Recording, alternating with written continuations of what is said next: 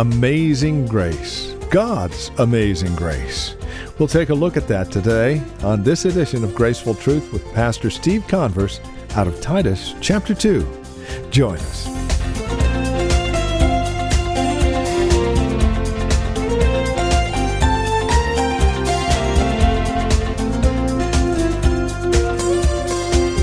Greetings and welcome once again to today's broadcast of Graceful Truth with Pastor Steve Converse from Grace Bible Church in Redwood City.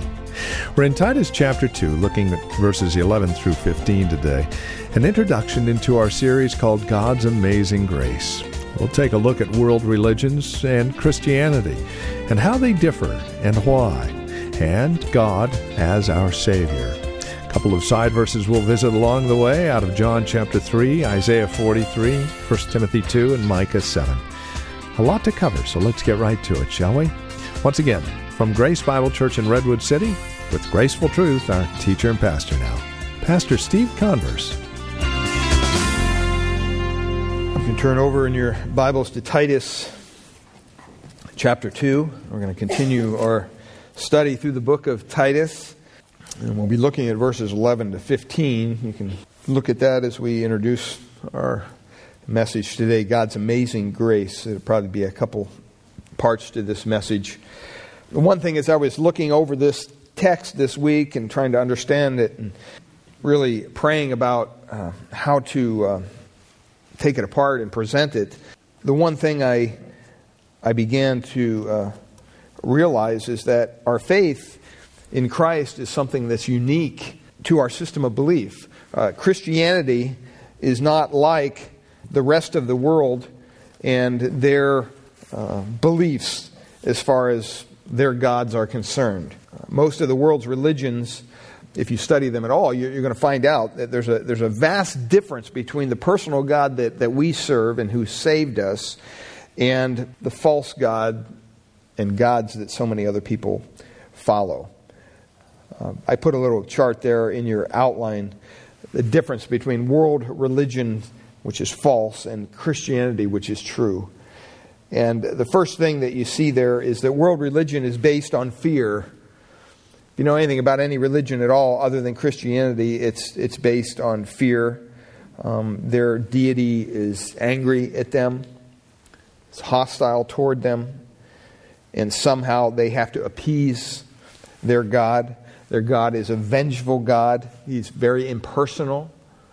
They wouldn't say that you could know their God. What you do about that situation is really up to you, and that's the solution. That's the only solution they have. And it's really a system that's based on works. It's based on merit. That's very common in our society today.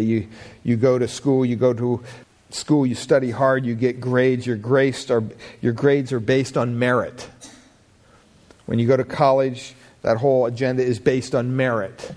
When you get out and you get a job, your promotions and everything, they're based on merit. They don't just give them out for free. So we're in this world that surrounds us with this we have to do. And so it's just ingrained in us that somehow, when it comes to our relationship with God, we carry that right over and we say, okay, God is angry at me, now I got to do something to appease Him. We understand that the sinner's violated his God, and somehow he has to make his God feel unviolated. So in our humanness, we want to do more. We want to try to pray more. We read the Bible more. We go to church more. We be nice to people more. We help more people. Thinking all the time we're doing that, somehow God is looking down saying, oh, boy, the more you do, the more I'm going to love you. That's the merit system. That's not what the Bible teaches about our God. Our God doesn't operate that way. When you look at the false religions of the world, they're basically, you can split them up into those who follow some ceremony and those who follow some legal moral code. So they attempt to appease their God through those different venues. And that's really the heart of any false religion. Satan is the author of these religions. It's not men.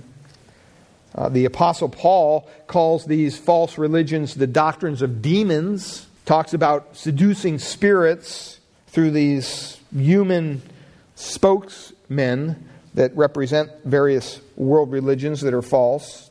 but it's very much based on fear.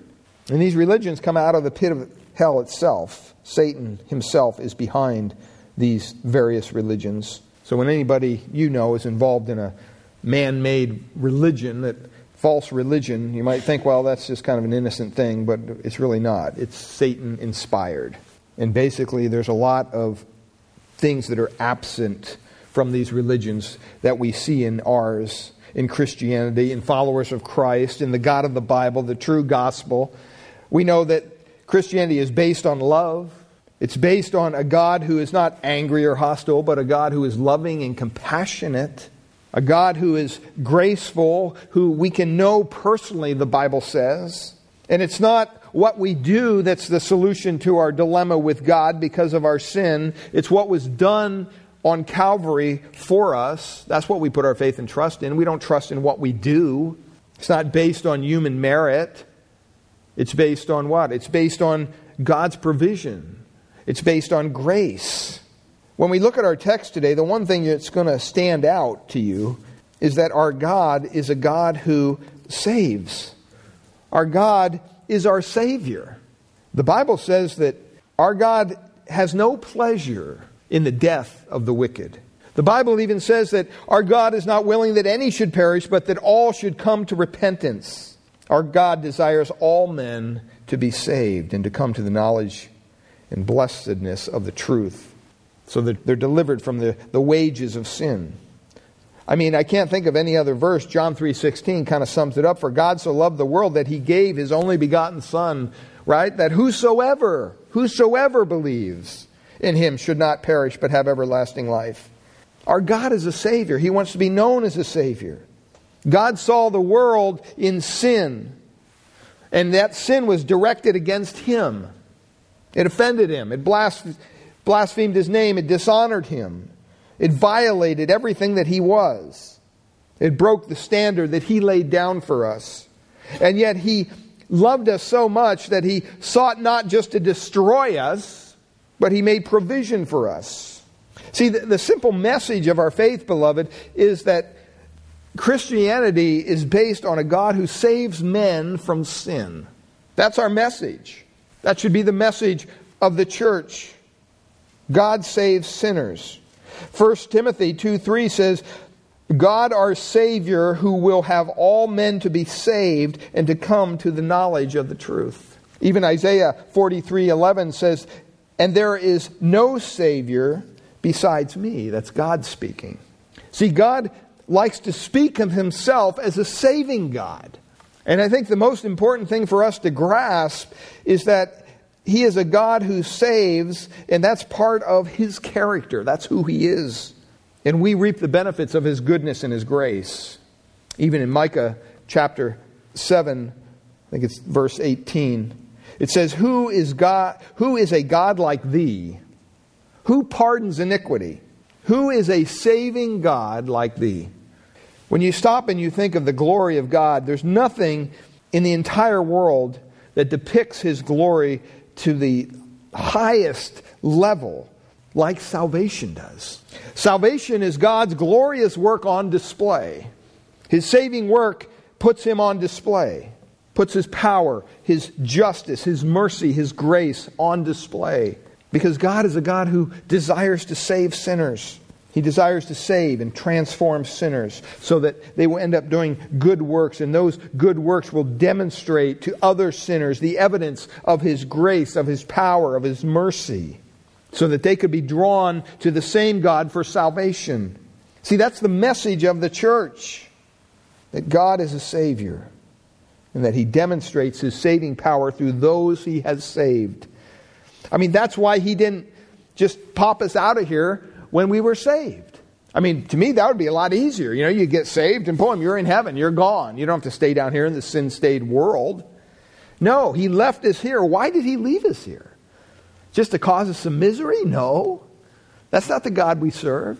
The reason He left us here was so that we might be a demonstration of His grace, of His mercy. And so it's very important for us who are here and who name the name of Christ to live godly lives in order that we demonstrate God's saving power. God desires to display His glory by saving sinners from their sin. Now, last week we looked at the first part of chapter 2 in Titus.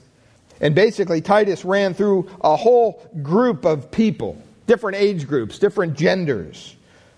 Older men, younger women, older women, younger men, even slaves or servants. And he basically called all of them to live godly lives in spite of your circumstances. He called them to holy living, righteous behavior. And it tells us why in verse 10, so that in everything they may adorn the doctrine of God our Savior. You know, when it comes around Christmas time, you know, you decorate your home and you adorn your house. You decorate your house. You know, that's kind of what the idea is here. That we're putting God's saving power on display when we live lives of righteousness and holiness before a lost and sinful, dying world. The Bible tells us that we should let our light shine before men so that they may see what? Our good works. So they can glorify us? No. So that they can conclude that God is a saving God and will give Him glory for His saving power. So all those commands that we looked at last week in verses 1 through 10 of Titus 2 are built on the doctrinal truth of verses 11 through 15. He wants us to live righteous lives so that we can put the Savior on display, so that we can display His saving power through our holy conduct. That's what we're called to do as believers. That's why it's so important that your talk matches your life, or your life matches your talk. We have too many Christians going around saying they're Christians and living anything but the Christian life. And so the whole church suffers as a result. Oh, those Christians are a bunch of hypocrites. Oh, I had a Christian once live next to me. And people go on and on and on and berate Christianity because of some poor soul that's out there living a life that's not in accord with what Christ calls us to live. See, if people can't see that we've been saved from our sin, beloved, then God isn't really glorified in our lives. That's key. Well, as you look at Titus chapter 2, verse 11 to 15, this is probably one of the most fascinating texts in Scripture. It's really kind of just zeroes right in on what we believe as Christians. So follow along in your Bibles as I read our text for this morning, Titus chapter 2, verse 11 through 15. For the grace of God has appeared, bringing salvation for all people, training us to renounce ungodliness and worldly passions, and to live self-controlled, upright, and godly lives in the present age, waiting for our blessed hope, the appearing of the glory of our great God and Savior, Jesus Christ, who gave Himself for us to redeem us from all lawlessness and to purify for Himself a people for His own possession who are zealous for good works. Declare these things, exhort and rebuke with all authority. Let no one disregard you. You see here in verse 11 that the grace of God appeared to demonstrate salvation. Then, when you jump down to verse 14, it tells us that the whole purpose of us living here on earth is to demonstrate the saving power of God. That we are zealous for good works. That people will see that and declare that our God is a God who saves. I mean, the whole purpose of God's grace, beloved, is to produce a regenerated people who will then be testifying and witnesses of God's saving power. Well, let's look at some definitions. A lot of times people get grace and mercy mixed up. God's grace, classic definition, is God's unmerited favor. Notice unmerited favor. We talked about the world we live in and how we're based on the merit system. Well, God doesn't run His show that way. He runs it by an unmerited favor. That's God's grace. God giving you something, blessing you in some way, even though you don't deserve it. That's God's grace. What's God's mercy? God's mercy is His withheld justice. See, grace is God giving us something we don't deserve. Mercy is withholding something that we do deserve. As a parent, if you take your children out to a restaurant and they're naughty during their meal and throwing food and just being bad, one of the optional things you can do is, you want some ice cream? Do you want some dessert? You better clean up your act, right? Play that card all the time. Well, giving them grace would be, you know what? In spite of your actions, you don't deserve this dessert, but I'm going to give it to you anyway. I'm going to show you grace. Mercy would be, you know what? If you don't clean up your act and start acting properly, when you get home, you're going to get a spanking. That's what's going to happen. But when you get home, you withhold that spanking for whatever reason. That's mercy. Even though the child deserved it, that's mercy. See, grace means that God showed us favor. He showered His blessing down upon us, even though we didn't deserve it. Actually, we deserve just the opposite. We deserve His what? His wrath. We deserve His judgment, the Bible says. But instead of showing us His wrath and His judgment, He withheld that, but He gave us His favor. Now, today we live in a society, even within the church, that really pollutes these definitions on both sides. On one side, grace runs really counterintuitive to the way the world works. It's hard to understand. Why would God give me something I don't deserve? Why would God give me something that I haven't worked for? We don't understand that kind of thing. I mean, even when people try to give you something, what do? What's the catch here? There's no free lunch, right? Come on. Really, what do you want? You want something. You're not just giving me this for free. We have a hard time accepting that. But that's exactly what God did. But the problem is, it runs counterintuitive to our way of thinking, and it's hard to grab a hold of that. And so the world, as it works through the merit system, if you do well in sports, you play in the game and you get lots of applause and all that stuff. If you don't do well, you sit on the bench. Nobody knows who you are. And it goes right through to our careers and everything else. Exceptional performance earns promotions and raises. That's just what's ingrained in us. And it's true. Right? It's not something that's false. It's true. It's just that God doesn't operate by that same standard. If you work and do shoddy work and are sloppy and just don't care about your job, you know what? You'll probably get fired. See, in the spiritual realm, all of the world's religions except biblical Christianity, and I say biblical Christianity because there's a lot of Christianity that's not biblical, unfortunately. Most of the world's religions work on the merit system. It's what you do. I mean, even in the branches of Christianity that I grew up in, the Roman Catholic Church and the Orthodox Church, they teach a merit-based salvation. In other words, what they believe is that you have to add works to what Christ did on the cross in order to go to heaven. Most people today in Christianity believe that believers who die go to not heaven, but they go to a place called purgatory. And what they do in purgatory is it's kind of in between heaven and hell. And they just kind of hang around there for a while and suffer a while. And eventually, if you have enough people giving the church enough money and lighting enough candles and doing all these things up here for you, eventually your sins will be purged away and you'll earn your way so that you can be promoted to heaven. That's the merit system. That's a salvation that really is ingrained in a lot of people today. Ask anyone on the street. How do you think a person gets to heaven? Most people say, well, I think you got to be a good person. You got to help people, you got to do this, and eventually maybe that'll work out. That's what their answer is. That's how the Pharisees believed. The legalistic religion in the time of Jesus and Paul. You got to do certain things, and somehow you merit God's favor. That's why in our church, what we have is we have ordinances. We have two ordinances. We have the Lord's Supper, communion, and we have baptism. Two ordinances. Well, what is an ordinance? An ordinance is something that represents something else. It's just there to remind us of something. When we celebrate the Lord's table together, what does it remind us of? It reminds us of the death of Christ. It reminds us of the suffering of Christ. It reminds us of the glorious resurrection of Christ. That all of our sins have been paid for on the cross. It takes us back to that cross. When you see someone baptized, the other ordinance, what is that? That's basically what Jesus told us to do.